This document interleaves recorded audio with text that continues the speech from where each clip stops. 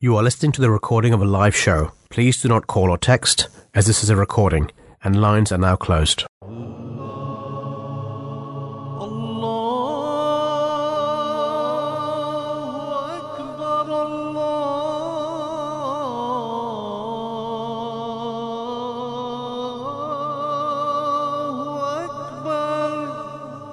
You're listening to the Voice of Islam Radio, broadcasting on DAB and via the internet 24 hours a day. A'udhu billahi minash shaitanir rajeem. Bismillahir rahmanir rahim. In the name of Allah, the most gracious, ever merciful. And Assalamu alaikum wa rahmatullahi wa barakatuhu. Peace and blessings of Allah be upon you all, dear listeners. And welcome to another live drive time show here from the Voice of Islam Radios. Over the next 2 hours, you are joined by myself, Salman, and Fahim today, and God willing, we will be with you till 6 p.m. And as always, we will be discussing two topics with you, which again are of great importance. So keep listening.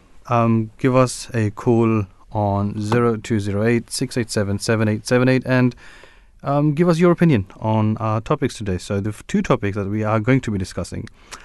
The first one is in regards to religion. Are we losing faith? The importance of religion. And in the second hour, we will then be discussing summer break and how you will be or can be making the most of it. But initially, the first hour is in regards to religion. So, Fahim, what do you think? Are we losing religion? Do we even need religion? I think that religion is a topic that we discuss quite often on this show, right? And it's something that we feel that, like, personally, I feel like religion isn't as much of a priority in a lot of people's lives. This is just my personal experience, but for me personally, I think that it's something that is what I identify as. I identify as a Muslim, and I feel like it's a big part of my identity. And I think that it's something that I think people need more understanding of. I think the messaging and the understanding of it is something that has been reduced significantly. So I think, to a certain degree, I think we'll probably need to delve in it a bit more deeper. Definitely. I mean, this definitely is a hot topic, and a question that people often raise is, what is the need for religion in the first place, and what benefit does it really give to us? And I mean, another sort of significant fact is that just around, let's say, 100 years ago or so, religion was a very substantial part of life. Not even 100, probably maybe even 50 years ago. So all the people across the centuries before us did deem religion to be an essential part of their lives. But it's in law as well, right? Exactly. A lot of countries are based on religion. Exactly. But now, somehow, over the past few decades, we are supposed to be a lot more educated. And we do, as in, not we, but generally people do believe that the need for religion has lessened or isn't there at all. Now, humankind has obviously evolved over many millennia, and so has our understanding and attitude towards one another. But where did the ideas of moral goodness develop from? Did religion give us morality, or is it merely a product of our own mental evolution? If religion is about providing to us principles concerning the distinction between the right and wrong, or good or bad behavior, is that not something we can establish without the aid of religion? So these are obviously all topics that you would get from someone that isn't as much of a believer or not a believer at all. A beautiful extract that I've got here for our listeners, though, is from the second caliph of the Ahmadiyya Muslim community, His Holiness Hazrat Mirza Bashiruddin Mahmud Ahmad, upon whom be peace. And he actually gives a very interesting insight to all these questions. And one thing that I really love reading about the second caliph of the community is that he would put the most, I would say, difficult concepts into very, very simple words. So again, it's a great way of explaining it's things. Right? such a great way of Very explaining to the common man, especially when it comes to matters of religion. He did put it in very simple terms. So he said that man has been created for a purpose, and although religion is beneficial for man, there are many things that man does not naturally perceive to be beneficial. For example, before the invention of the train, we could not perceive its need, and now that trains have been invented, whichever government does not have a railway system, the country is in question is said to lack a basic necessity. Similarly, in the period before our current postal system was in place, we did not perceive the need for such a postal system. However, now that such a system has been implemented, any area that is devoid of the system is frowned upon. On the same principle, until one discovers God, they will neither understand nor perceive the need for God. However, when one establishes a connection with God, then that individual can never be in denial, nor will they be able to live their life without this truth. Thus, the question of the need for religion is dependent upon the existence of God. If God exists, then one is in need of religion. I mean, isn't that so simple and so beautiful all at the same time? Exactly. And it's simple, right? We don't if we don't search for it, we won't know that we need it, right? There's so many solutions out there that you don't know that you need. And I think it's really important to understand that if God does exist, there needs to be a religion. So like, why is there a need for religion, right? I think religion is the key that opens the conscious of the existence of God Almighty. In the ancient times, humankind was still at the start of its civilization and was still evolving mentally, physically, and spiritually. So when humankind had reached a certain level of intellect and was ready to receive that divine law, then God Almighty decided to send prophets to each nation with guidelines and laws for how we should live our lives and to get to know our Creator God. So it was once we were conscious of that fact and that there was that need, like God knowing, being the all-knowing, then sent those representatives and those prophets to guide us, right? And this evolution of good morals and good behavior in humankind wasn't blind or due to the advancement of society. The foundation of morality actually originated through religions which were established by the prophets of God Almighty.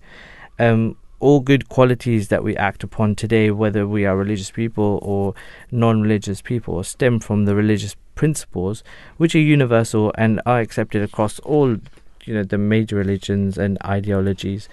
For example, killing, usurping others' rights, theft, all of these things. Don't you feel someone like that? We have this like innate thing within us, right? Like it almost just feels wrong, right? Like we know when things are not right, you get this sense of feeling. And I think that when you search for, what's the cause of that feeling, that we both just automatically know that killing someone else is wrong, right? It's not being like it's obviously coming from somewhere within us. I think that is a sign of God, in my opinion, where there's these certain feelings that everybody naturally feels, and it's like an innate thing, right? Exactly. I mean, look, when I was sort of making my own thoughts about this topic, right? When once you start thinking about this is when you realize how much your life is actually guided by religion, right? So every single thing you do, you probably now perceive them as being second nature to you, but initially they were thought to you in the name of religion, right? So since obviously this is Voice of Islam, so we are going to be speaking about the Islamic point of view on all this.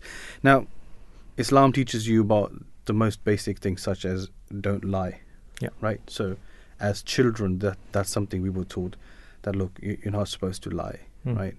And I remember, and that's probably what every Muslim child has been taught, that look, even if no one's seen you, God has seen you. Yeah. So that one bit that God is always watching you, has been with us throughout life, and has now become part of us. So whatever we do now, we always know that, look, whether someone can see me or not, ultimately Allah the Almighty is watching me. Yeah. And I am going to be paying for whatever I have done, and I will be getting my rewards for whatever I have done, right? Yeah. So religion definitely is such a beautiful guide. I mean, people without religion, they do have a sort of moral compass which they follow. But then religion just sort of goes beyond that, because religion then goes to the extent of saying that, look, if your neighbor is starving, you'll be accountable for that. Yeah. Right? If there is someone dying and you don't help, if there's someone being persecuted and you don't help, if there is someone who's being wronged and you don't help out, right? All of these things a Muslim will be accountable for. Yeah, I totally agree, because I think that religion and Islam specifically in this context is just it helps you not be selfish, right? Like, it just makes you think of other, because it's so easy, right? It's so easy to be consumed in your own life, doing your own things, only worrying about your bubble, the people you're around, right? You have to make a conscious effort to think, hey, you know what? There's other people in the world that are starving. There's maybe my neighbor down the street is really struggling financially. Like, whatever it is, like, you don't really make that conscious effort. And I think that what the beauty of religion is it makes me more conscious of those around me. It makes me get out of my own head and stop prioritizing myself and think about others. Absolutely. So I think that I mean, absolutely, you're right there, because look, what religion does, it puts you being selfish in a sort of beautiful way. So what happens is that if I give, for instance, if I give charity towards those in need, in return I will be rewarded as well, right? So because I have the hereafter in mind, my ultimate goal is not to succeed in this world. My goal is not to sort of be very, very wealthy in this world. Rather, I'd have the wealth in the hereafter. So when I am helping others, essentially I am going to be helping myself, right? So this is me being selfish. At the same time, I'm also helping out others. So this sort of teaching you won't get from a moral compass, because there is no God, there is no hereafter. So the whole concept, just as the second caliph has so beautifully described, that without the existence of God, there is no religion. And that moral compass is so limited because we don't have religion, right? Now, obviously, question obviously remains, what's the purpose of religion, right? It is essentially to improve the moral standard of people in the reflection of God's attributes, so that one shows love, tolerance, and understanding towards others. Religion is based on two overarching obligations: the rights due to God and the rights due to creation. As we were mentioning earlier, that those two things actually do go hand in hand. Thus, Islam teaches that a Muslim's first duty is to serve his Creator, to worship him, and to follow his command, which is known as hukukullah, so the rights which are due to God. And his second duty is to serve humanity, which is hukukul ibad, which is the rights that are due to the creation of God. So I have a quick question for you, right? Because I feel like people often, when when you say your job, like your first duty is to serve your Creator, right? A lot of people can automatically think that, hey, that means I need to do some, terrorist act or whatever it is that they think that's serving their Creator. Like, how can you kind of explain to like our listeners that may not know that, like, what does it mean to like really serve your Creator? And because I've always found that although we're serving God, God doesn't need it, right? It's for ourselves, really. And I think people could benefit from like understanding that a bit more. If you want to elaborate a little bit. I mean, look. Our perception of God, right? If we look at it from a point of view, because God Himself describes at many occasions that God's love for His creation is 70 times more than that of a mother's for her children, right? Now, how can you win over a mother by loving her children? How can you sort of get her attention? So you see, when you love her children, it is when she will automatically love you, because look, it is her children at the end of the day. Now, you're absolutely right. God doesn't need us. God doesn't need our prayers. God doesn't need our charity. God has created this world, right? And it has many, many, many issues, which ultimately have been created by us, human beings. But the solution is right there as well. So you want to serve God, you serve His creation, right? And if you look at the pillars of Islam, right? The only thing that we actually do and which stays sort of between us and God is our 5 daily prayers. Anything beyond that is actually, which is, for instance, zakat, for instance, right? The concept of zakat, which is help out the people in need, right? The obligation of Hajj. But then at the same time, it also says in a hadith that, look, if you have a neighbor that is starving, then that money which you have saved up to go for a Hajj should actually be given to that neighbor, right? Because you see, the rights of humans just come before anything else. You need to make sure that the creation of God has sort of an easy and just a simple life where they have all the basic necessities that are needed. This is how you serve your God at the end of the day. Obviously, there are individual things that one can do, except for the 5 daily prayers. There is your nawafil prayer, your tahajjud, where you get up in the middle of the night and you offer your prayers. All of these things are as important. But I mean, to me, to just put this whole thing into a very simple example is the example of a mother. What easier way is there but to love the children of their mother? Definitely. No, I think that's a great way of saying it, because, ultimately, see what I love about this situation, right, is that and I think that's why, like, mother's love is usually described as unconditional, and what I love about this kind of teaching is that God is so great that instead of being like, I want you to listen to me and serve me before anyone else, right? That could have easily been the guidance, right? Like, serve me. But that you simply said, like, God has instructed us to do Hajj. But if someone next to us is starving, that money goes, that like level of care and like, then that's a pure teaching of a pure being, right? And that really is the distinction between being human and God at the end of the day. All the kings and emperors, right, of history have always asked to be served in monetary terms, with food and with statues and buildings and empires, etc., etc., etc. But there was no such thing as genuine care, as care that just goes beyond any limitation. But that at the end of the day is God for you, isn't it? We will obviously speak about this in more detail in a bit. We now have with us our first guest caller, which is Abdul Hadi Masood, who is the Imam and missionary of the Ahmadiyya community in Keighley. Imam Abdul Hadi, Assalamu alaikum, Jazakallah for joining us, and welcome to the Drive Time Show. Wa alaikum salam. Thanks for having me. Jazakallah for taking all your time for us. Imam Abdul Hadi, really to go straight into the topic, as we are discussing religion today, what do you think is the reason for negligence towards religion, especially in today's world? So, negligence towards religion comes from lack of knowledge. When we don't see a purpose and benefits of something, we tend to neglect it.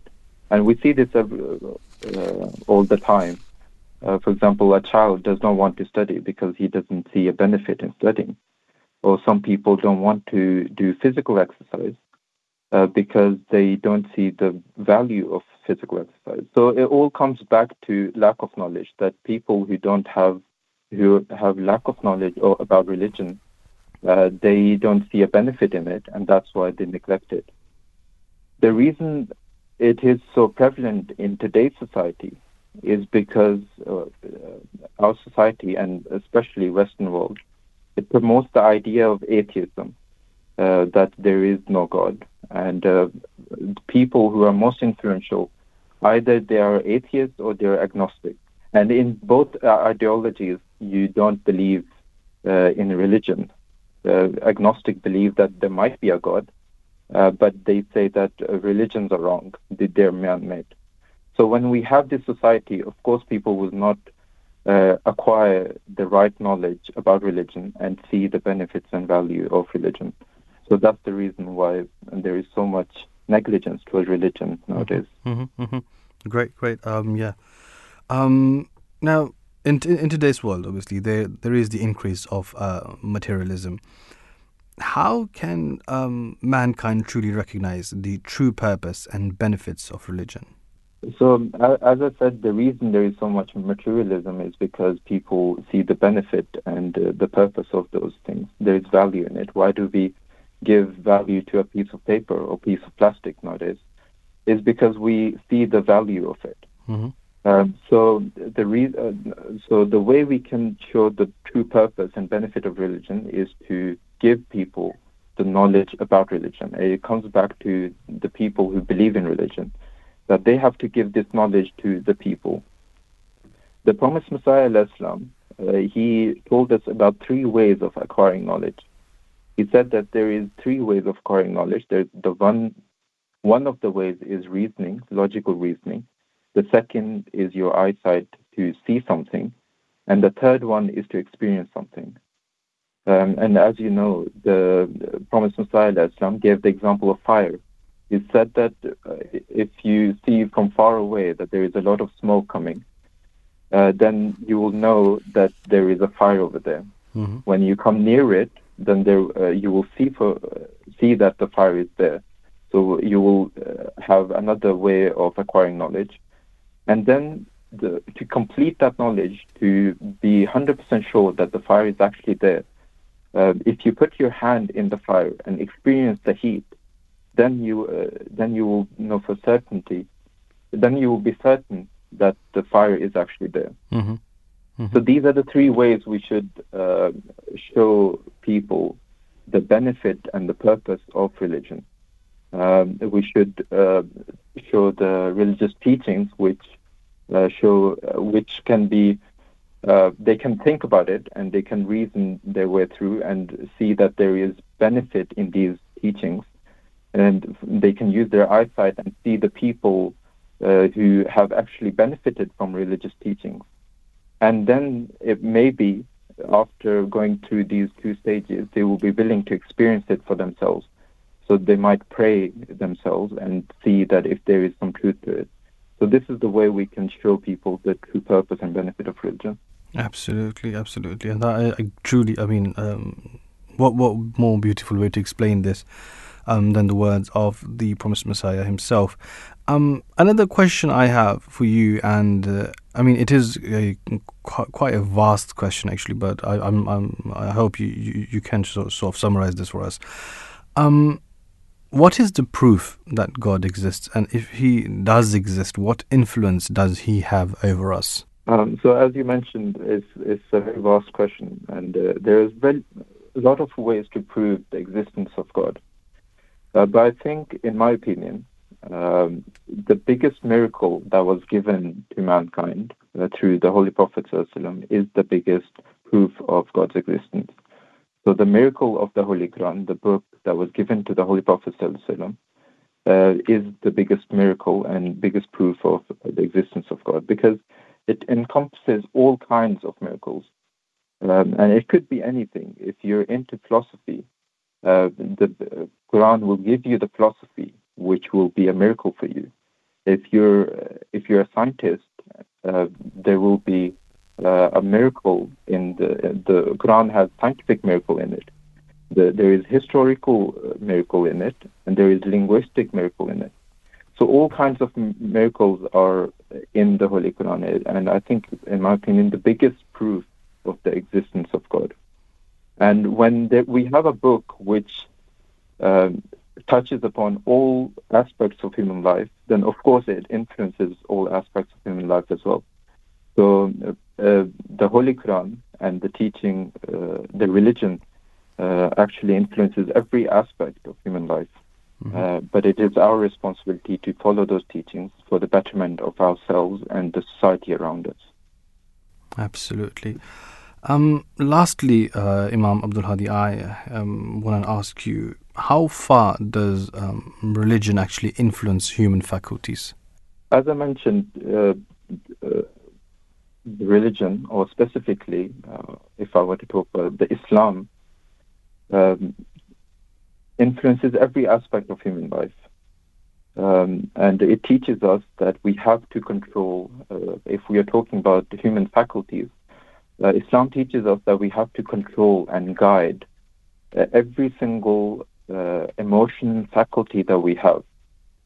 And this is something that we differ from the people who don't believe in God, because they say that there are some good faculties in human beings and there are some bad ones.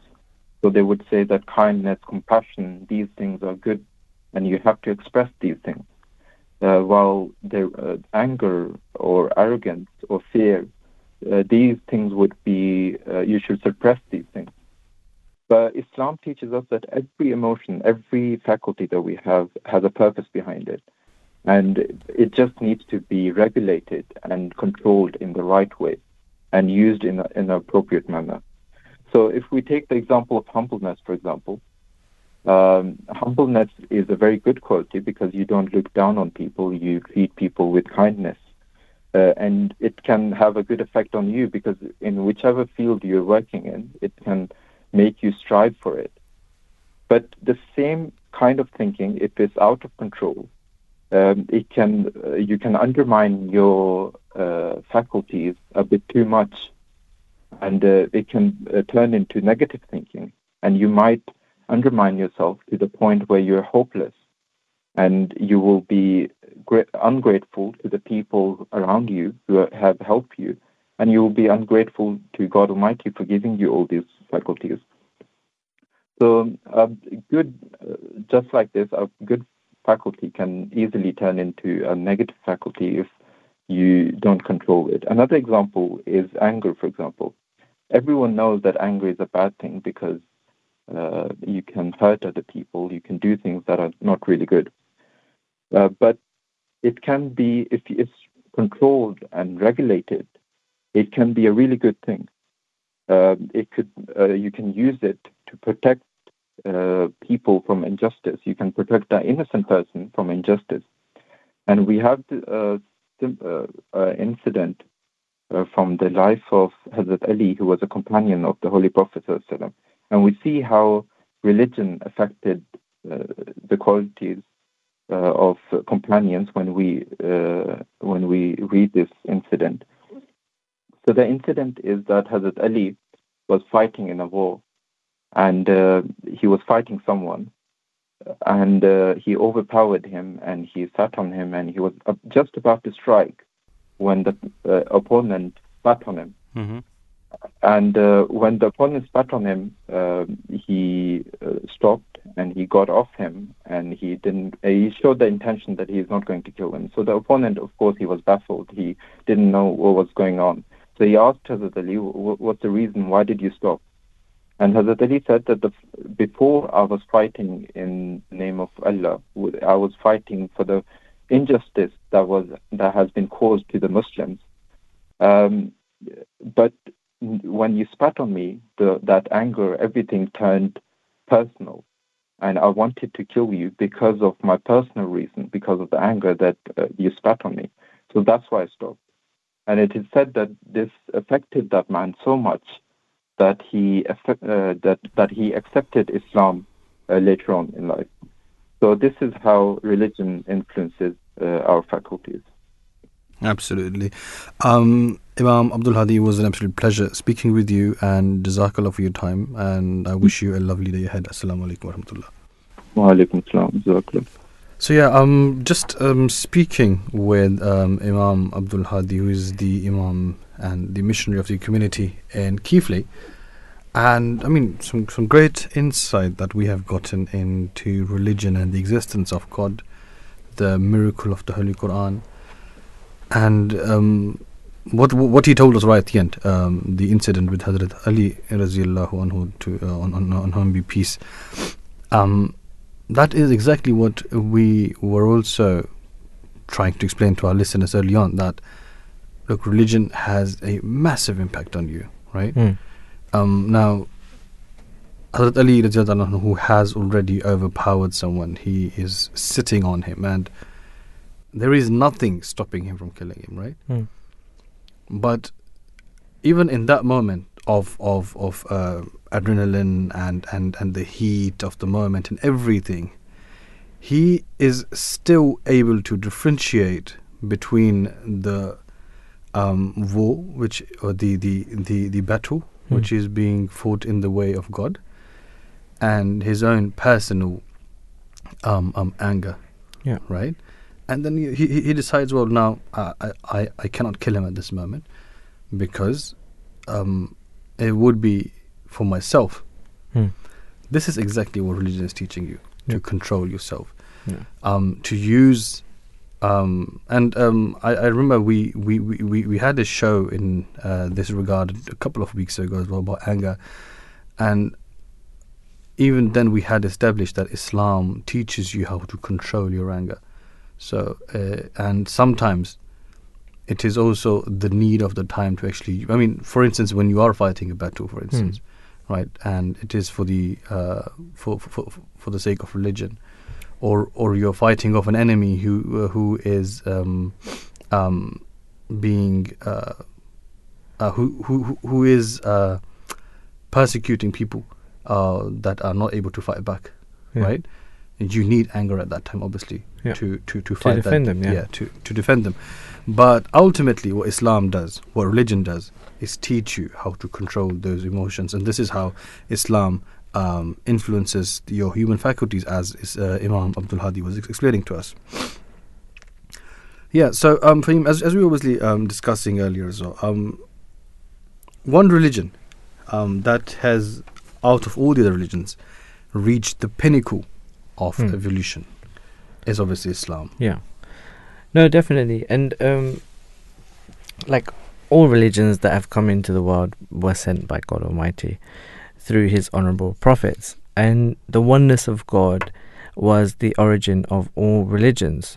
The prophets in the past were only sent for specific nations, tribes and people, and so the teaching brought by those prophets was incomplete. I think immediately it makes me think that the commonality and the consistency with all religions of like at least basic moral understanding, and what we were saying earlier about how everybody knows not to kill, right? Like these consistencies that everybody feels like innately and through religion, I think they all prove that oneness of God. That's the first thing that comes to mind for me. But anyway, as I was saying, however, as humankind evolved in its intellectual, spiritual, material and worldly progress, God Almighty introduced a unique, perfect religion, and that is Islam. And God Almighty introduced this religion to the world, which became the pinnacle, as you mentioned, of religious evolution, because it combined, the best features of the earlier teachings with the everlasting and comprehensive teachings of its own. And we'll reference the Quran here, and as said by Allah the Almighty in the Holy Quran, therein are the everlasting teachings, and that's chapter 98 verse 4. And it just shows that it's a pinnacle and it's a complete religion. And going back to the question a bit, just are we losing faith, is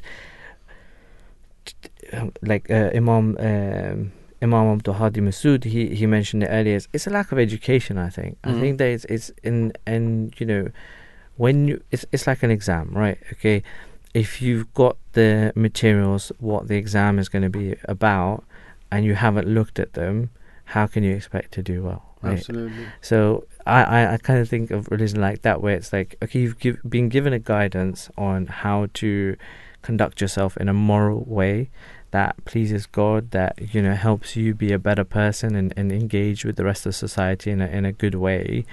So if you don't learn that, then you can't really do it. And you know, as there's no compulsion in religion, if people don't want to learn it, that's entirely up to them. But what it is that you can't say that God hasn't given it to you, right? Like, it's not like God is expecting things of you, but they're not giving you the method in which to achieve them. It's Absolutely. like, and I think that's where the kind of, you know, this losing of faith that we're discussing about religion, I think that that's where it really does come down to a level of education. And, you know, this is one of the purposes of the show, of you know, this channel, is to educate people on the teachings of Islam. So yeah, just stick with us, and you'll keep learning. Just as we had the extract of the second caliph at the beginning of our show today, because we don't have or had the knowledge of, let's say, smartphones, right? Those phones weren't a need of the time, but today, try switching back to a brick phone, right? Exactly. Although sometimes I wish I could, right? Because it's just so much. It's just sometimes it's just too much to take in. But yeah, I mean, at the end of the day, I mean, the example of cars, for example, people used to walk many miles a day just to reach different destinations, and then they would use animals as a means of transport, such as horses and donkeys, etc., right? Camels. And obviously we did evolve as human beings, and then we came to bicycles and cars and obviously planes and trains and whatnot, right? Flying cars soon, probably. Someone that lived in, let's say, the 19th century, he wouldn't know the usage of a smartphone, or the usage of a private car, for example, right? So for him, it's probably a matter of, no, my life is fine. But as the second caliph described, that once you have actually seen God, once you've felt God, once you have seen that miracle with your own eyes, or if you felt it within your own being, then there is no way back, because then you realize, well, this is something which I need the most in my life. I think we have our second caller with us. We'll get back to that, because we've got our second caller with us today. Our next caller is Louise Pine-Jones. She is the head of programs and policy at the Faith and Belief Forum. Assalamu alaikum. Peace and blessings of Allah be upon you. Welcome to the show, Louise. Wa alaikum salam. Thank you for having me. I want to get straight in, because this is a topic that we could discuss for hours and hours. But why do you think that religion and faith is so important? Wow, that's a very good topic. I mean, in the work that we do, it's, you know, about actually religion and faith and communities, and how those things work together, and how you know, we can facilitate people to feel confident and positive about all aspects of their identity as such. As we'll probably discuss a bit later, a lot of our programs are about equipping learners, whether they are young people, you know, through more formal education such as school, or older people through trainings. So, I mean, I suppose having that feeling of confidence in yourself, in your, you know, faith or belief or identity, you know, across all the kind of other intersections of identity as well, are really important, I think, for building a strong society. Yeah. No, definitely. And so, you know, you can definitely have good morals without religion.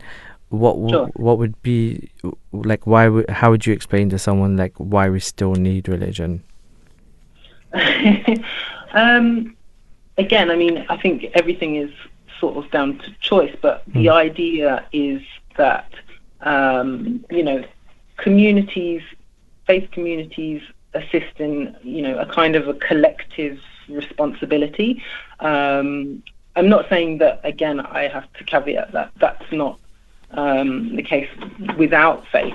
Yeah. But there is that inherent kind of sense of collective responsibility, I'd say, amongst faith groups and faith communities.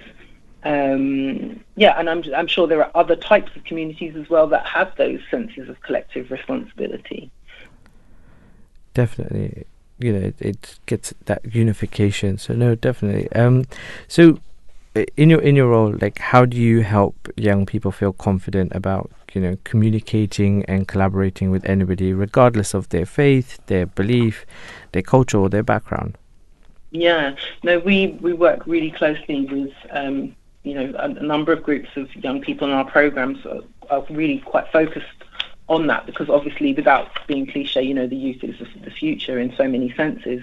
So we have a program called Parliamentors, which is a UN award-winning leadership program, which sort of basically gets groups of university students of across different faith and belief groups, and gets them working together with a parliament, a mentor from an MP from Parliament. Of course, this kind of helps to build all sorts of positive experiences and confidence. One of our goals is to equip learners, and another one is to build movement, and another is to project voice. So all of those kind of three things come into helping young people feel confident in their identity, whatever that may be, and to be working with other people and other groups of different and the same identity as well. And we do a similar thing within schools as well, in our education and learning programs. So it's really key, we think, to have secure and confident young people. Definitely, I think one of the big things about where insecurities develop is just not knowing yourself and knowing how you identify. So this is really important work. So as you know, that there's a number of people in the UK identifying themselves as non-religious. It's increasing. Not just in the UK but globally. So could you tell us about how your work enables people to reflect on their own religious identities and the identities of others? Yeah, I mean, I'd say the key thing is sort of working together collaboratively in community. I mean, when we talk about interfaith dialogue, that's what we sort of mean really, is, having, people with different identities, religious and non-faith and belief, of different faiths and beliefs, working together, creating some kind of movement, some kind of learning, firstly, creating some kind of movement to create change. And then, by creating that change, then, spreading that to other communities that, may not necessarily be faith-based. So, we work with all different types of groups as well. I think events are, really key to that, and bringing other individuals into that arena that may not necessarily have crossed that path if they don't come through it through training or through education. An example is the fun run that we are organising, the London Interfaith Fun Run, which is on the 29th of August at Stone Stadium in Barnet. It's an opportunity, obviously, to raise money for charities. It's an opportunity for people to, use sport for kind of positive ends, and it is an interfaith event platform essentially. But really it's open to everyone. It's family friendly. There's a festival area, so it can show the kind of whole ness and diversity of society, whether faith-based groups, and obviously led by faith communities and faith-based groups, but kind of making it inclusive and therefore everybody to enjoy, really. That sounds like a great event. Thank you so much for your time today, Louise. Thank you. Have a great rest of your day. Thank you. You too. Assalamu alaikum. Wa alaikum assalam. So we just had Louise Pine-Jones. She was the head of programs and policy at the Faith and Belief Forum. Sulaiman, I think that this spared a kind of thought in my head, this conversation with Louise, and I wanted to share it with you. I had a colleague once who said to me that if it wasn't for university, he wouldn't have ever had interacted with people who were a different color, different faith or anything, and that coming to university enabled him to actually understand other people and know that these other things and not be ignorant. And that the reason I'm sharing that is because I feel like I'm bringing it back to the original point of it's about education, right? If you don't have experience of others, and that's why the organizations the events that Louise is organizing, it's great because these interfaith, a lot of people can say, oh, why do you do this? Everyone just says hi, hello, it's not a big deal. But I think it really is, because you need the exposure to other people, their thoughts, their beliefs, so that you can understand how they are, and from that experience and exposure you can build an understanding, and then you can be educated, and then you can make decisions based on your life. And religion is for us a great guide, but it also builds a community and helps towards reaffirming your faith. Absolutely. I mean, whatever you can do, you should do, in order to promote this. And I mean, specifically speaking about Islam, which is a very unique and distinct religion, because the teachings which Islam brought they're still relevant today, right? In this day and age, like it was 1400 years ago, which provide a comprehensive code of social and moral behavior. Also, to facilitate the observance of this code, the Almighty provided us a perfect model in the person of the Holy Prophet Muhammad sallallahu alaihi wasallam, may peace and blessings of Allah be upon him, who appeared and brought with him the word of God, the Holy Quran. And I mean, by studying the Holy Quran, one thing you see is it is so relevant even in today's day and age. And the moral code that was described, it really goes across time. And I mean, problems that people back then, especially in the Arabian Peninsula, in Mecca and in Medina, some of the problems they didn't even face, but the solutions were provided. Now you ask yourself, if this was a work of man, right, he should have focused on his tribal problems, or of the problems from within the Arabs. But how does a book encompass all of those issues that mankind has ever faced or will ever face in future? I mean, even today, and this is obviously what we say as Muslims, that we can challenge anyone, that you bring us a problem, even today in 2021, and we can give you a solution to that from the Holy Quran. As Imam Abdul Hadi was also mentioning earlier, that one of the biggest proofs for the existence of God is the miracle of the Holy Quran. A book that has been saved for us over so many centuries. Not even a word has been changed within that book, and the book even today is so meaningful that, I mean, most of us Muslims, we've probably read the Holy Quran more than 5 or 10 times. Despite that, you will always be getting some new meaning out of it. And for all your problems, I mean, I myself can tell you from experience that whatever problems I have ever faced, if I open the Quran, I will find some sort of solution to it. This could be personal, this could be within my social circle, this could be on a more sort of regional level, or on a country level. How to run a country, how to be an obedient citizen, how to be a father, how to be a mother, how to behave as children, how to behave with your neighbors, wife, husband, how to share your properties, how to share your wealth, how to spend your money, how to behave when you're angry, how to behave when you're happy, right? every single Yeah. thing has been described within that book. It's so And that, complete. that is the example, because when God in the Holy Quran addressing the Holy Prophets said that Al-Yawma akmaltu lakum dinakum, that on this day I have completed religion for you.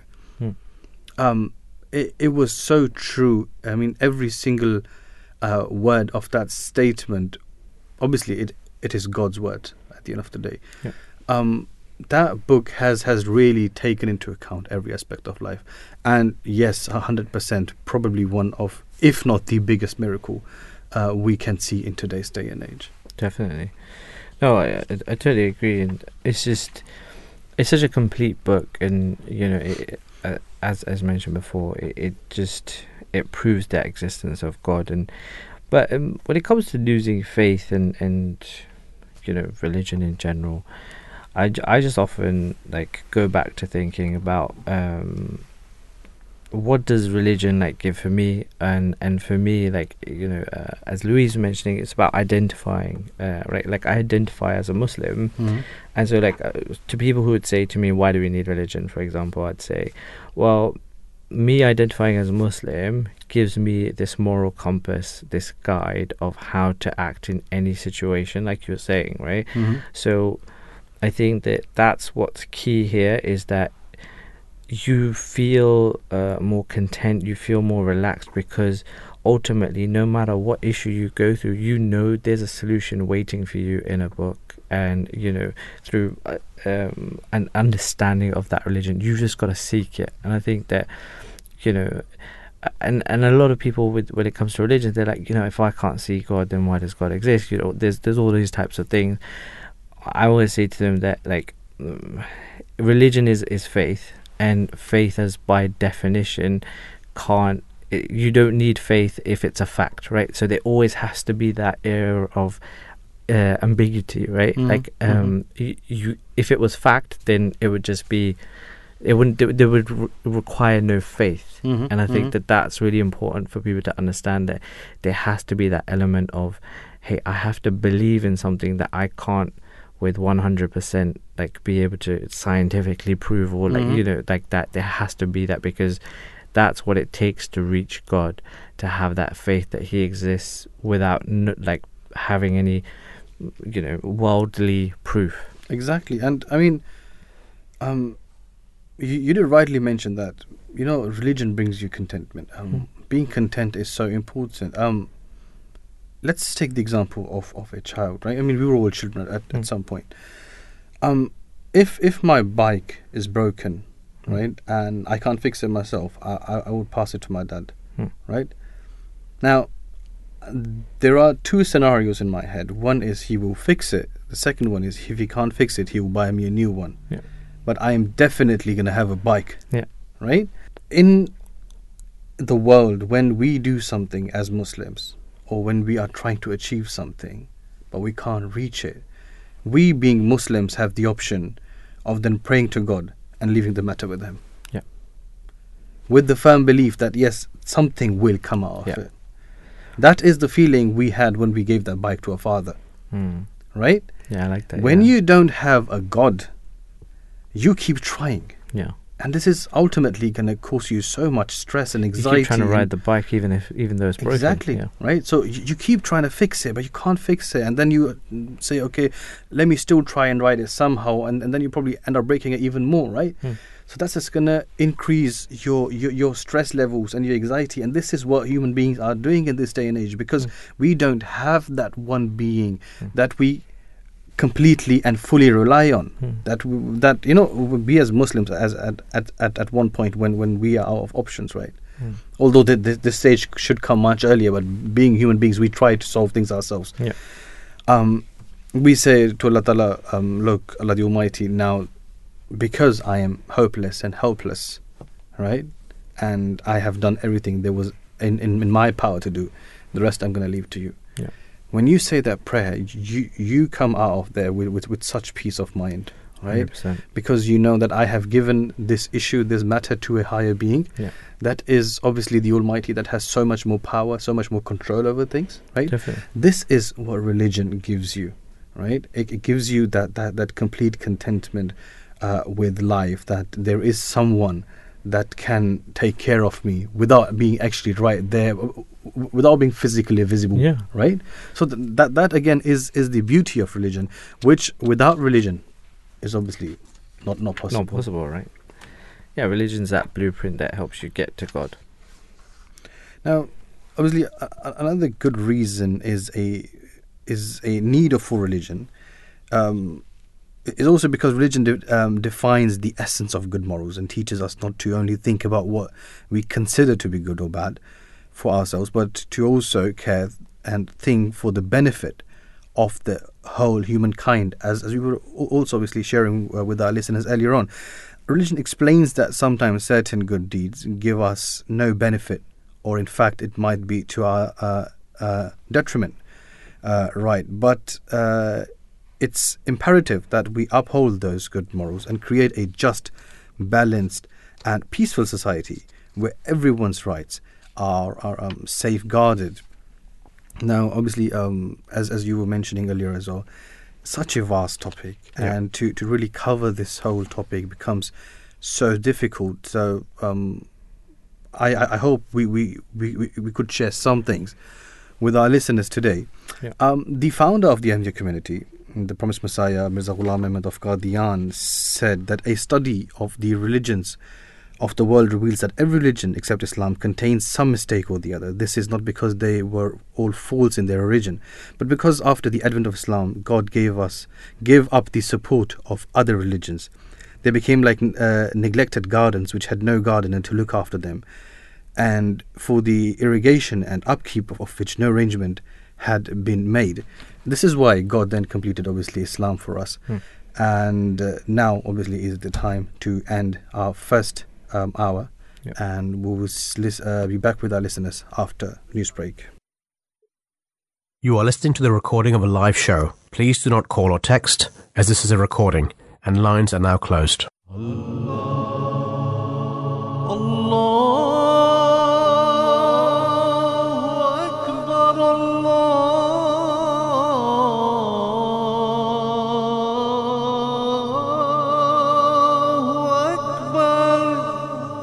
You're listening to the Voice of Islam Radio, broadcasting on DAB and via the internet 24 hours a day.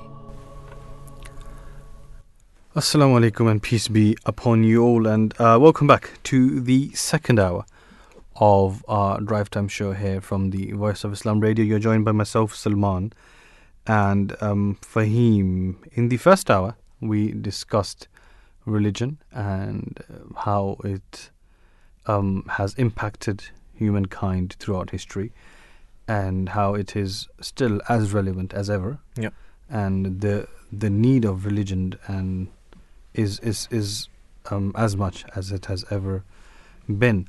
Now, in the second hour of today, we are going to be talking about summer break and how will you make the most of it. And obviously, please do feel free to contact us on our socials, or why don't you call us on 0208 687 7878. Let us know about your plans of summer break. What are you going to do? What's your plans? What about you, Fahim? Summer break. I will be spending a lot of time with family. I'm hopefully planning a trip to Canada as well. A trip to Canada? Yes. Wow. My wife is from Canada, so good to see her family. So that's more of a duty than a holiday, isn't it? No, right. No, I mean, yeah, definitely. How about yourself? I think no summer for you. I mean, yes, there is a sort of summer. I probably have a sort of delayed holiday towards the end of September, I guess. Yeah. When I checked the prices for flights for some of the destinations, such as Spain and Morocco, etc., they have really skyrocketed. Yeah, that's why I'm going in September as well, not in this. Oh yeah, and August. And a pro tip for our listeners: prices.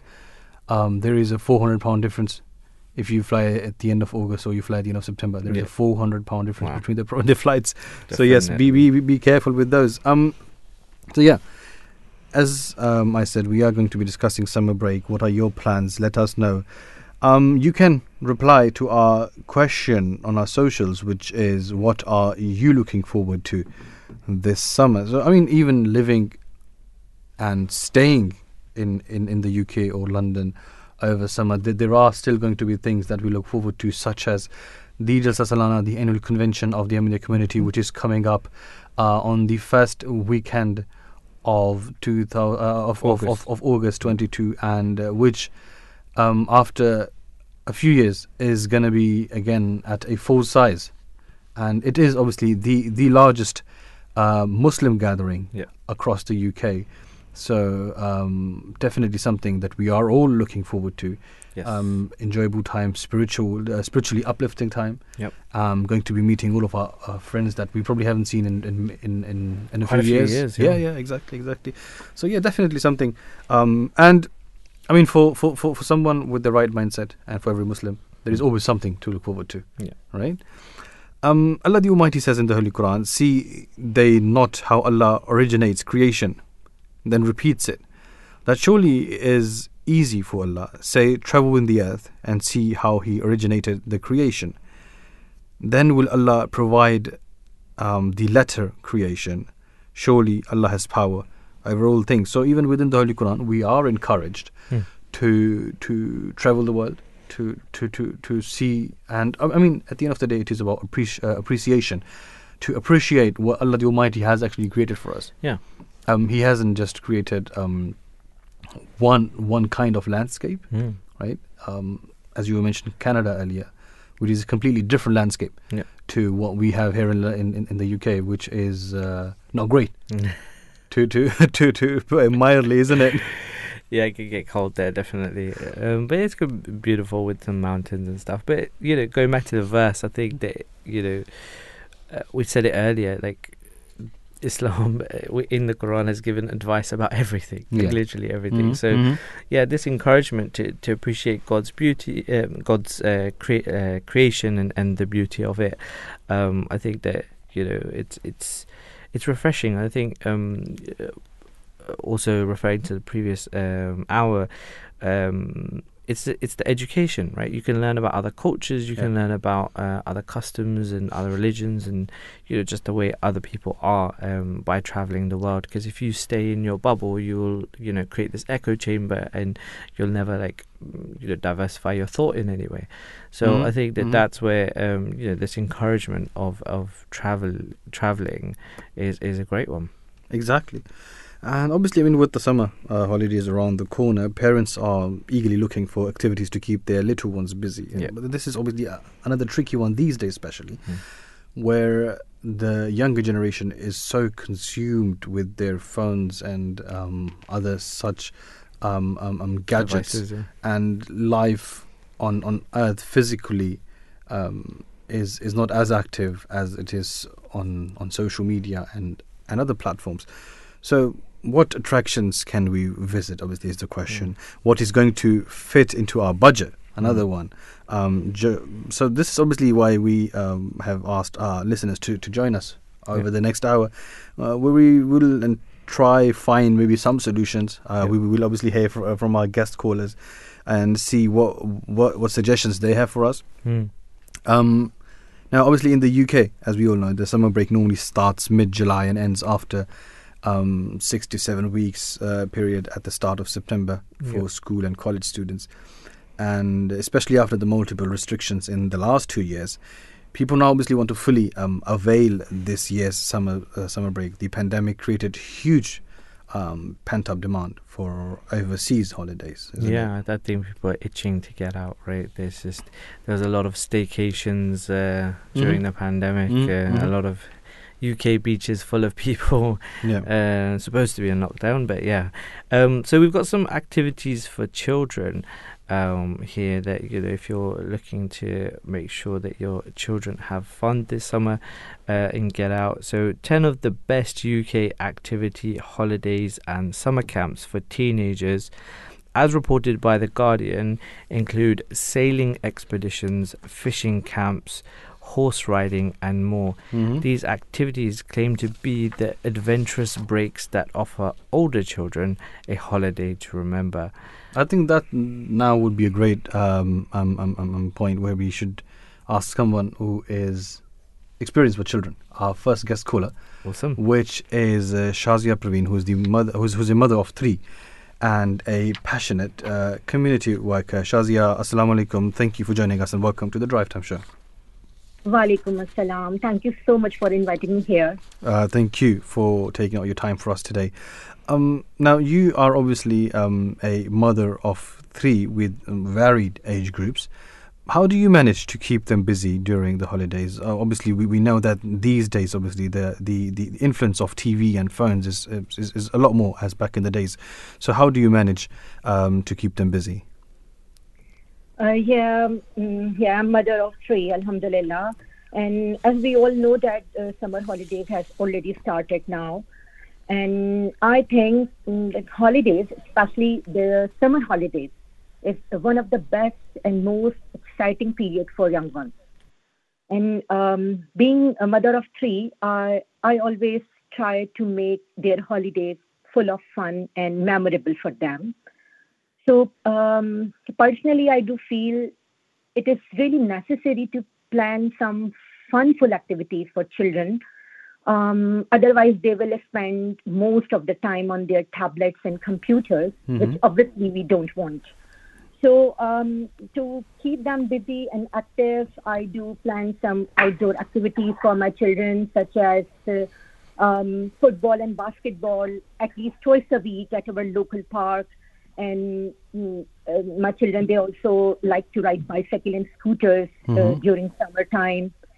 And I also take my children to local library at least once a week. And I do feel it is really beneficial for them. And luckily here in UK, there are a number of libraries who also offer summer reading programs and some fun activities. It is like really fun and also help them to increase their love for reading. So basically I always try to find some new ideas, and I always try my best. Absolutely, and that's all what we can do as parents. Do you mind telling me the ages of your children? Ages, my elder one is 13 years old, and then 8-year-old girl, and then 6-year-old boy. So you really do have the variation there, and you definitely obviously have to find different sort of activities for all of them. Now, obviously, a major problem parents face is that children don't stick to a set routine. Could you share some tips on how that can be resolved? Yeah, that's really true, because actually it is not easy for children to stick with an activity for a long time. So I personally found like there are a lot of ways to keep them stick and focused, but obviously it depends on the age of your child as well. Like for example, my under 7 boy, he always wants me to be there in front of him while he plays, and he wants me there for a number of reasons. Like he loves to ask questions, and he wants appreciation for all his tiny achievements. Like even if he throws a ball and catch it properly, he wants me to watch him and appreciate him. Yeah, and my daughter, she is 8 years old, and she loves my company and participation in all her activities. So for her, during holidays, I minimized my household work and put my phone aside and spend most of the time with her, so she can enjoy with me. And but on the other hand, my 13-year-old boy, he prefers to play with his age group friends. Right. So to make it this possible, I usually do contact to his friend's mom, and we make plans to go out together, so they can play together in front of our eyes. So it really helps to engage my teenage boy active and focused during holidays. And as like we live near the mosque, so he also go to mosque more frequently during holidays to offer congregational prayer. And after prayer, all boys play some indoor games there. So for me, that's a good idea to keep him active in a very positive manner, and it works well for me. All right.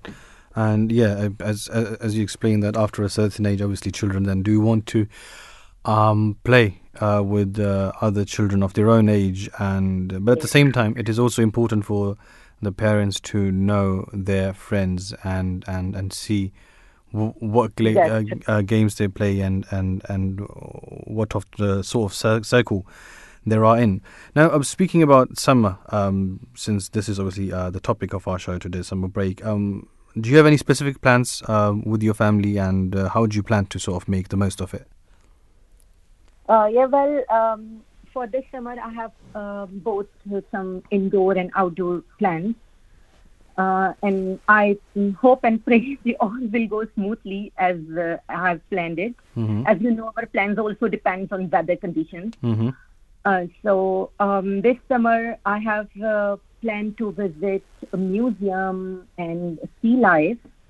And also, we have planned to go to beach and water park. My children love to go water park. Right. And obviously, on the first week of August, we will attend Jalsa Salana UK for all 3 days, inshallah. And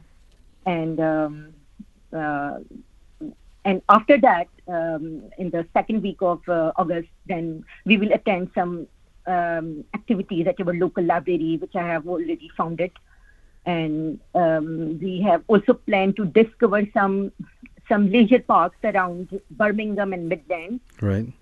Some new parks, and my children also take some regular swimming lessons once a week. So we will continue it during holidays.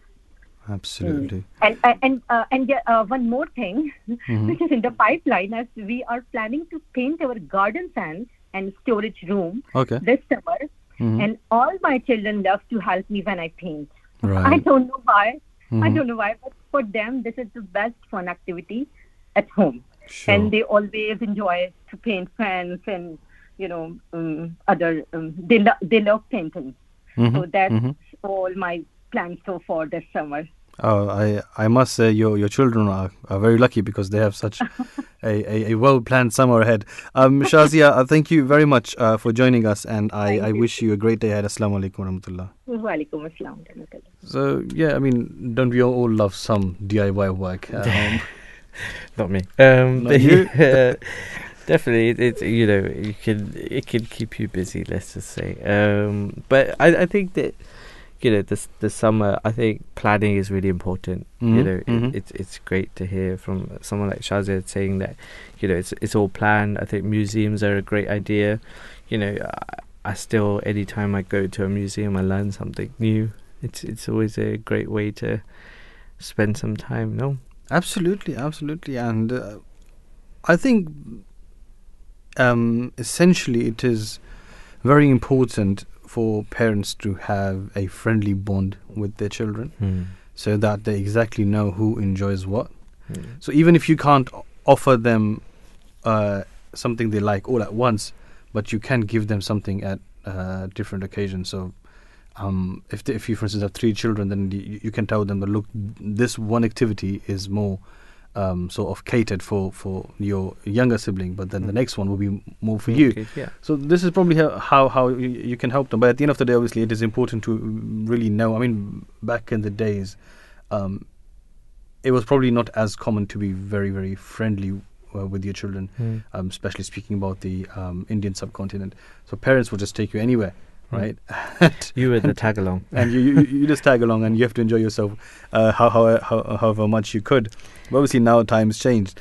We were discussing it before, weren't we? The activities for children, and I mentioned that sailing expeditions, fishing camps, horse riding, and more. Like these are some of the great things that older children could do. And the reason why I wanted to bring this up was because these activities are outdoor and cost over £300, and there's quite a lot of money, for especially if you've got more than one child, or just generally. Like, I think that the cost of keeping your children entertained, and not just entertained. I think that when you look at it like that, oh, I have to keep my children entertained, I have to keep them distracted so they don't get bored. I think it shouldn't be seen as that. It's I want to provide them with experiences that will help them grow as individuals. I think that's a better way to look at it, because whether it's DIY or whether it's visiting, doing sailing, they may find a passion for something that they didn't have exposure to before, and but it can cost a lot. The cost of activities, you're right. I mean, I was looking into some of the activities we've got more locally, because I was expecting some guests from overseas. London Eye, the Sea Life, Madam Tizo. Yep. I mean, try doing that with a group of people, and yes, you are paying about £600. Yeah, right. So it isn't as see easy. Some wax statues. to see a wax statue, exactly. But yeah, I mean, for parents with children under the age of 10, life during the summer holidays can become more sort of tense, obviously, because they have that energy that they have to sort of take out, and when they go to school 5 days a week, it's usually taken out there. So parents do get a break. So obviously, even though now the kids are getting a break from school, but planning activities for the young ones can be very difficult with lower attention spans, especially after the lockdown. And keeping children entertained for longer periods of time has become a very challenging task. Catering for children of various age groups can often leave the older ones bored. So, as we were saying earlier, you need to make sure that you cater for everyone. I mean, especially that there comes an age where children just don't enjoy anything with their family. Yeah. Every sort of fun seems to be just around their friend circle.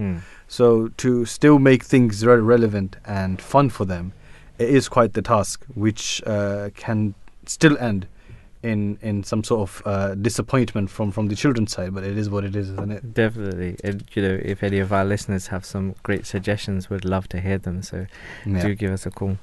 As we were discussing in regards to tourism and cheaper holidays, according to the Statista Research Department, 16% of Britons take holidays lasting 2 to 3 days. The word Sair, which appears in the Holy Quran, which means to travel or to explore, has been mentioned in the Holy Quran for more than 20 times. Many of its usages are in the formulation of do travel, or tell them to travel, or in a question that do they not travel. The prayer for travelling taught in the Holy Quran is holy is He who has subjected us to this to us, and we had not the strength to subdue it ourselves. Now, obviously, if you living here, not just the UK, but in general, with the new petrol prices, isn't that another issue that we are facing? How are people now supposed to afford traveling, especially with the prices? And I think it is important here that we speak to someone that probably comes across many travellers, isn't it? Definitely, and I think that's a great segue into our next guest, Sundus Mahmood. They work at the Bureau de Change, and they're going to answer some questions for us today. So, Assalamu alaikum, peace and blessings of Allah be upon you. Please, welcome to the show. Wa alaikum salam. Thank you for having me on the show. So I'm going to get right in, with your expertise and where you work. Working in the Bureau de Change, have you noticed any difference in people's attitude towards going on holidays after the lockdown? Yes, of course. There is an obvious change. People are frustrated due to the rising cost of living amid lockdown, and also want to go out to make up for the alone time they spent in the lockdown. So people are happy and joyful when thinking that they are off on holiday, which was pending for 2 years. But at the same time, they show dissatisfaction over the rising cost here as well as abroad. Now, finally, when the PCR tests have been scraped off, people have finally found a relief, but still it's not the makeup for the rise in the cost of living.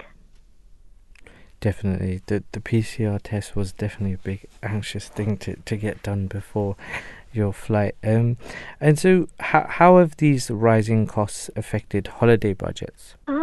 So basically, people are actually coping with the rising cost of living at this time, and going on a family holiday is a challenge. Then it has been noticed that holidays are now booking all-inclusive packages, which means they need not to worry about the stuff like food or planning where to go on the day 1 or day 2 or so.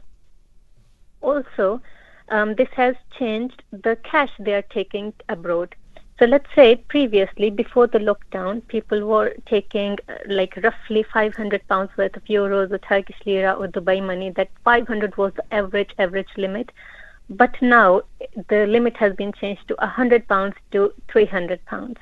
Because they say that everything is inclusive, and all the popular websites that gives a nice package, they are actually working on to lower the cost for the holidays. Right, and so in your experience, what have you seen as what places have been the hotspots for British holidays? Yeah, so few spaces they have been the hotspot forever. Like Tenerife, which is the Spain's largest Canary island, Mallorca, and Dubai and Turkey. They have been the famous hotspots throughout the year. Like I worked in Bureau de Change in 2016, and I've been working there since now, so it's been like 6 to 7 years. And majority of people are going to these areas like any time of the year. But before the lockdown, there were some other hotspots as well, like Portugal, Dubai, Greece, mainly Crete and Corfu Islands. But after, I have noticed that people have shifted to the cheaper areas, like Turkey, like the Greece island that I mentioned, Tenerife, Mallorca, because these are actually cheaper than the Dubai, than considering Portugal or other areas. So that has the trend which has shifted to the cheaper places. Definitely, so you can have more spending money on these holidays. No, it makes sense. And keeping in mind the current political and financial disturbances globally, what do you think is like the future of tourism? So this question is very hard to answer, because these factors, of course, will have an impact on people thinking going abroad. But people love holidaying. People love to travel. So before making a bold answer of my opinion, let's consider traveling in the UK. You have a 1.5 engine vehicle and you are going to Cornwall from Birmingham. It's 257 miles. And that's roughly £40 when you are going. Then you are staying for 3 nights and you are a family of 3. That's £50 per day. And you are eating there, that's £40 per day, and other stuff like amusement parks, ride, or sightseeing, it's £20. So the total cost for the 3 nights is roughly £410 for a family of 3. And if you consider all-inclusive package to the Turkey, it's for the family of 3, it's £489, which is not much than the holidaying in the UK. So it's not wrong to say, for now, the future of tourism is not shrinking. I think it's bright. No, that's a great way of looking at it.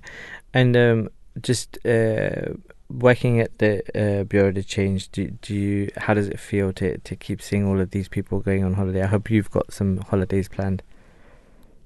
Yeah, I planned my holiday and I saw the tickets last month, and it was roughly £92 for a couple. And yesterday when I was checking the ticket, it has raised to £24.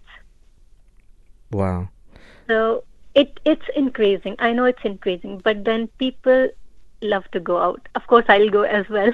So this industry, the tourism industry, it will not shrink.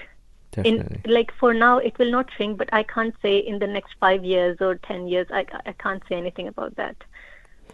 Definitely. Thank you so much for your time today. Thank you. Thank you for having me. No problem. And that was Sundus Mahmood, and she works at the Bureau de Change. Gave us some good insight on, the tourism doesn't look like it's going to stop anytime soon. People are, looking forward to getting out of the country, having felt maybe claustrophobic and staying in this country for too long during lockdown. I think I find that holidays, you usually take them because you're seeking good weather, but we've had scorching weather here, haven't we? Yes, we did, but heat in other countries feels so much nicer. Yeah. What is it about British heat? What is it about British weather in general? But it is what it is. Now, you see, petrol, accommodation and food prices are rising, not just at home, but also abroad, as our guest caller Sundus was just mentioning as well. And rising costs for accommodation, travel and eating, especially eating out, mean a UK holiday is no longer the bargain break it used to be. But has sort of the balance shifted in favour of going abroad? I definitely would say that the balance is now probably more towards abroad, especially as you were mentioning, that people are now sort of feeling claustrophobic within the UK for the past so many years. I think I guess mentioned it as well. The PCR test, I travelled during the lockdown, and just getting that PCR test done and worrying that somehow it might come out, positive, and that stress, that added stress of making sure you have the right paperwork, all of that. Traveling used to be pretty easy, right? But post-COVID, it was quite difficult, and I think it's getting a bit easier now, and I think that's another added thing. No, absolutely true. You see, I travel to Germany at least once a year to visit my parents over there. It used to be so easy, all you need is your national identity card and off you go. But then during peak COVID and lockdown times, it did become quite difficult, and you would probably be carrying 3 or 4 different documents for each passenger with you, and despite that, you weren't too sure, especially if you were traveling by car. You are going to be crossing and coming across border authorities for England and for France both. That's the thing, right? Because there's a different countries. Like we went to Argentina and we went via Spain, right? So Spain had their requirements, then Argentina had its own requirements. Exactly. And it's making sure that you're prepared. I had this nice big folder prepared with loads of documents just for myself. Exactly. So traveling in a big group, definitely. And then you were mentioning Germany with the European country. Brexit as impacted that as well, right? Just added to the misery. But now that things are calming down again, it is becoming easier. I again did go in early June. It was definitely much easier, but still some of the things are still gonna be a problem for one or the other traveller. Now an interesting thing is that some data taken from the comparison website Trivago shows that the average price of accommodation covering hotels and self-catering options such as cottages in France from June to August this year is £126 a night, compared with £106 during the same period in 2019. That is an increase of almost 19%. In Spain, the average price is up by 16%, from 106 to 123 a night. However, in Malaga, on the Costa del Sol, average prices have leaped by 34%. Wow. Now, that tells you the story of traveling and vacations, isn't it? Definitely. I don't think that average income has increased by Of this course, much, yeah. but everything else. Now, those numbers don't make the figure for the UK look so bad. A typical increase of 12% from £98 in 2019 to £110 this summer, for instance, with the promise of better weather and guaranteed enjoyment. Paying a bit more for tickets seems very pleasing for some. Hmm. But then again, for others, like myself,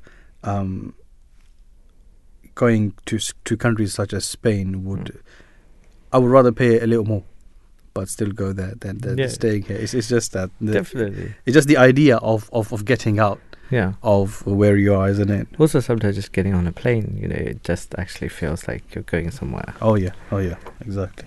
Definitely. Exactly. And so hotel tech provider Alora.ai, shows that the average UK hotel prices for summer of 2022 are up about 10% from last summer. And flights from UK to mainland Europe have significantly decreased since 2019. However, as Rory Boland, the editor of Which Travel, says, it might not be a surprise if we see some individuals and families reconsidering their plans to go abroad after airlines cancelled hundreds of flights and consumers faced widespread disruptions at airports. This is I live quite close to Heathrow. It's manic, right? Like my sister arrived as well, and she was saying that there's just like baggage just all over the place. And it's a lot. Like this impact might put a lot of people off, right? Actually, we were just discussing this within the family a few days ago, and yes, the situation at the airports is quite a disturbing factor. But more about this in a while. We now have with us our next guest caller, which is Annie Butt, who is a teacher, leader of philosophy for children, and also enjoys hiking. Annie, assalamu alaikum, welcome to the Drive Time Show. Walaikum salam. Now, during the summer months, how can one stay active, and what outdoor activities can we do?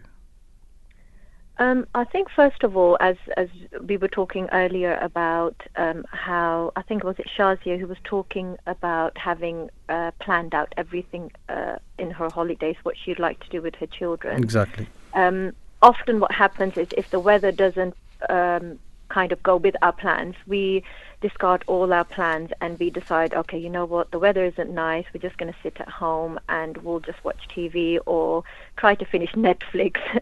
And I think what is really important is to recognize that the outdoor is there available for you. And most of the things that I like to enjoy, they're all free to enjoy for us.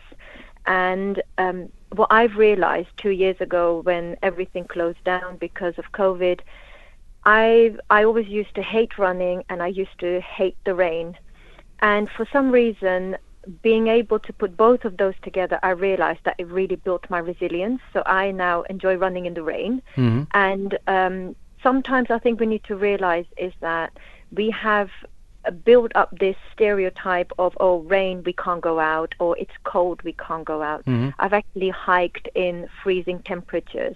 As long as we are prepared for it and we have the right equipment, I think we should be able to enjoy the outdoors all the time, and it really builds our mental resilience as well by pushing ourselves out of our comfort zone.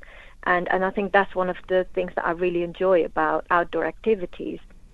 Obviously, where I'm based in London, it's a little bit harder to find places to go hiking. But I've realized that I've got forests near my house, about 10-15 minute drive, and I never used to go there. So it's being able to just explore what is around us already. And even if you don't have mountains, but we have forests here that we can go to. And another thing that I really enjoy doing, and it kind of keeps me on my planned what's it called? It keeps me together on my plans. Is sometimes I subscribe to some kind of charity challenge. So I've done charity challenges where while I'm staying active, I'm also being sponsored for either 4K a day, for WaterAid or for Humanity First. So I think it's about recognizing that you can stay active for yourself and then support people around us as well. Absolutely.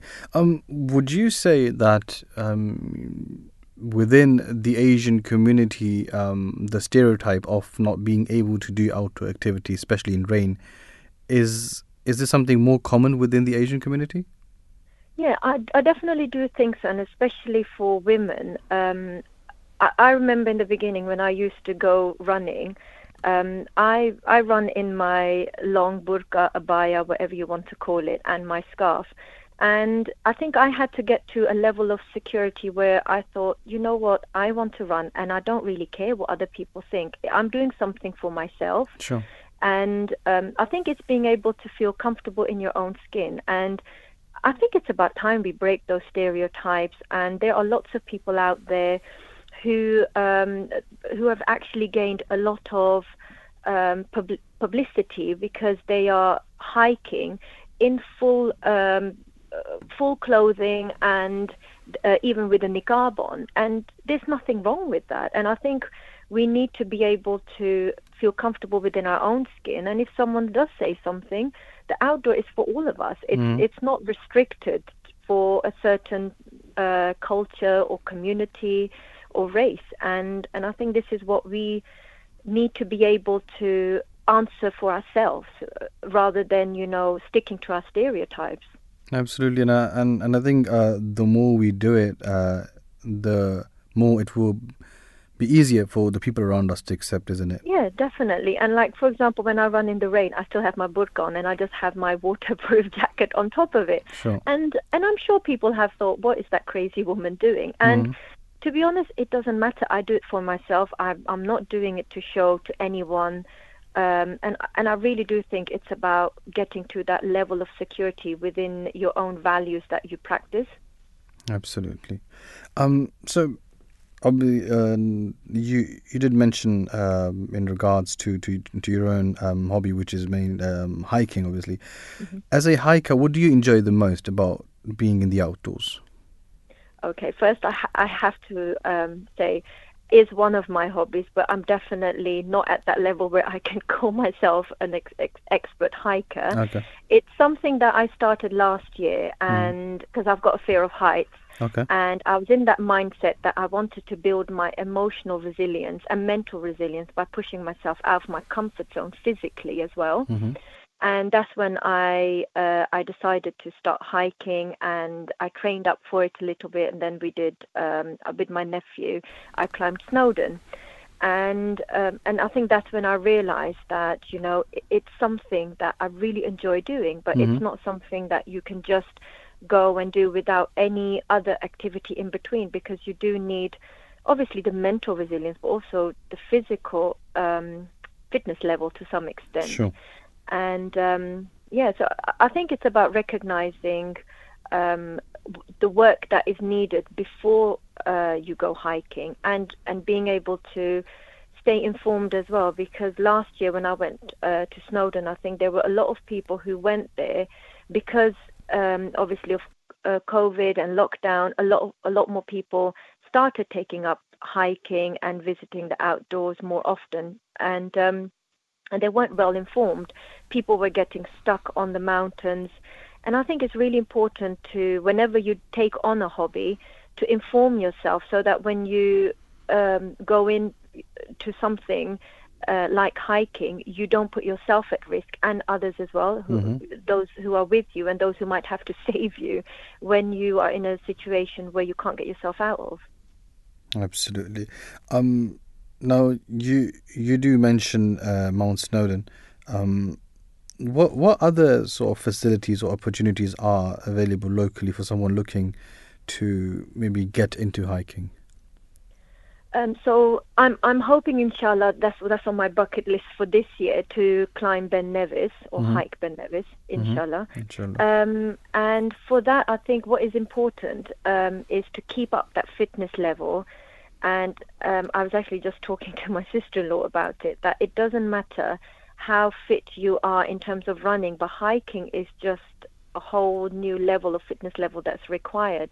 So I think it's about being able to continuously push yourself out of your comfort zone. When you do feel out of breath, you don't think, oh, I'm done with it now. So I think in between, because obviously I can't go hiking every week. So to keep up with those fitness levels, I do run at least once or twice a week. I do either 5K or 10K. And then and on the weekends, if I feel like it, I'll go for a long walk in one of the forests. And like in the holidays, I'm inshallah going to go visit my family in Holland. Now, Holland is called the Netherlands for a reason. My last run there was, the elevation was -2. There is no elevation at all in Holland. So I had to stick to running to keep up my fitness level. So for those who are in London, it is a little bit harder, but you can go to the gym and you can practice on the treadmill. But for me, I just like being on the outdoors, and for me it's just one way of building my mental resilience, my philosophical sensitivity. There's so much around us that we've been blessed with by Allah, and we really should enjoy that. Absolutely. Annie, it was lovely speaking with you. Jazakallah for your time. Having me. Jazakallah. And I wish you a lovely day ahead. Assalamu alaikum. Assalamu alaikum. So we were just speaking with Annie, but who is obviously a teacher, but also loves hiking, and give us some great insight. Though she says that she is not an expert, but I think it's great insight for someone that is maybe trying to get into hiking. And also, I think for some women, it may be a deal breaker because of their hijab or their burqa, but now she does it on a regular basis, and that with the whole burqa and hijab, which is quite commendable. And as she rightly said, that the more we do it, the more common it becomes and it is much easier for the people around us to accept, isn't it? Definitely. And I know quite a few big brands have even come out with different sporting hijabs, etc. So just the more common it becomes, the more you stick to your values and how you want to represent yourself. It's it's going to make it easier for everybody else. But I think before we come to the end of the show, there's one event that we know is the staple of our summer, right? And that's the Jalsa Salana that the Ahmadiyya Muslim community holds. It's a 3-day convention every year. It's located in the British countryside in Hadikatul Mehdi. And it serves not only as a physical break, but also provides a spiritual boost, right? Absolutely. And this year's convention is on the 5th to 7th of August. Other than daily programs, one of the biggest advantages of attending Jalsa is being able to meet friends and family from all over the world. A number of exhibitions and interactive stations are set up to keep the attendees engaged during the lunch break and when the day ends. Speaking of the lunch breaks, the food is amazing as well, right? Oh, love the food. Yeah. Definitely a highlight. And the convention was established by the founder of the Ahmadiyya Muslim community, the Promised Messiah and Imam Mahdi, Hazrat Mirza Ghulam Ahmad, peace be upon him. He presented 4 main purposes of this convention. The first one to be to increase one's communion with Allah the Almighty. The second, to pray for those brothers and sisters who have passed away. And the third, to meet new members and increase the brotherhood. And the fourth one, to gain an increase in knowledge. It's an activity which all family members can take part in, right? And I think there's a quote that I think you'd like to share, right, about the Promised Messiah. Absolutely. So the Prophet ﷺ in this regard says that the primary purpose of this convention is to enable every sincere individual to personally experience religious benefits. They may enhance their knowledge, and due to their being blessed and enabled by Allah the Exalted, their perception of Allah may progress. Among its secondary benefits is that the congregational meeting together will promote mutual introduction among all brothers, and it will strengthen the fraternal ties within this community. And obviously, I mean, we have all seen all of these things actually happen. The spiritual benefit that we get from the Jalsa, and also the love and brotherhood that increases at Jalsa. And there are so many brothers that we meet, especially during Jalsa duties. There are new faces that we see. There are faces that we hadn't seen in a long time, but you suddenly come across. And it is complete joy. Yeah, no, definitely. I have one particular person who we always laugh, because literally I think the only time we've ever seen each other is at Jalsa. Like literally, like when we were young, we obviously knew each other, but then it came to a point where, you know, as we got older, we literally see each other once a year, and it's always at Jalsa. And Exactly. it's just such a nice thing to, you know, have this community event where you see these, you know, familiar and new faces. You also walk away, you know, get talking to someone while you're waiting in the queue for chai, right? So it's definitely a great convention. And, you know, a lot of the times I found myself quite busy during the times, like helping with organizing, but a few times I've taken the time to be able to go visit some of the exhibitions, and they are incredible. Like some of the things that that are available, it's really nice to see. Absolutely. And obviously one thing that we shouldn't and can't forget is the fact that the spiritual progress, which is the first and foremost priority for Jalsa Salana, that we get to pray behind our Imam, the Caliph of the Ahmadi community, Hazrat Mirza Masroor Ahmad, who's the fifth successor of the Promised Messiah, ﷺ. And there are spiritually uplifting speeches, really packed with information, with events and incidents and information about spirituality. And I mean, there is just so much to take away from that Jalsa. There is so much experience you make whilst performing your duties. There are different kinds of duties that you can learn from. And I mean, someone that has really been invested in these Jalsas, he can definitely say from experience as well that we have made so much progress personally as well. Because of Jalsa Salana. There are so many things that we probably wouldn't learn on the outside, but we do learn these at Jalsa Salana. So we obviously did ask our listeners the question at the beginning, that what are you looking forward to this summer? And we've got some answers. yes, we do have some answers for them. And one obviously very common answer is Jalsa Salana again. Jalsa UK and International Bad, Jalsa Salana with more people than previous year, inshallah. Some say it's family time, some say they're going to London. And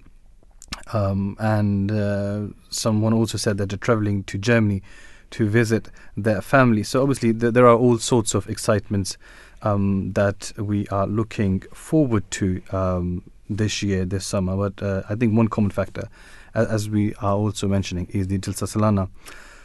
So obviously in today's show we talked about what can be done during the summer break and how can parents keep their children entertained. We also spoke about the impact rising costs has had on the holiday expenses and the threat faced by the alternative holiday, which is camping. And also getting a break from the daily routine and spending time with your loved ones is important, whether it is by travelling abroad or just having a garden picnic. Hopefully this summer everyone is able to top up their energy and is relaxed enough until next year's summer break. While encouraging travel in general, the Holy Quran also strongly recommends travel when it has a specific purpose, which is travel to trade, search, explore, visit, migrate, enjoy, learn, study, and so on. So yes, this was our little contribution in talking about the summer break. Our producers for today's shows were Zainab Fatima and Amatun Noor Tayyiba, and that is it for today. Assalamu alaikum, and we are now going over to the news.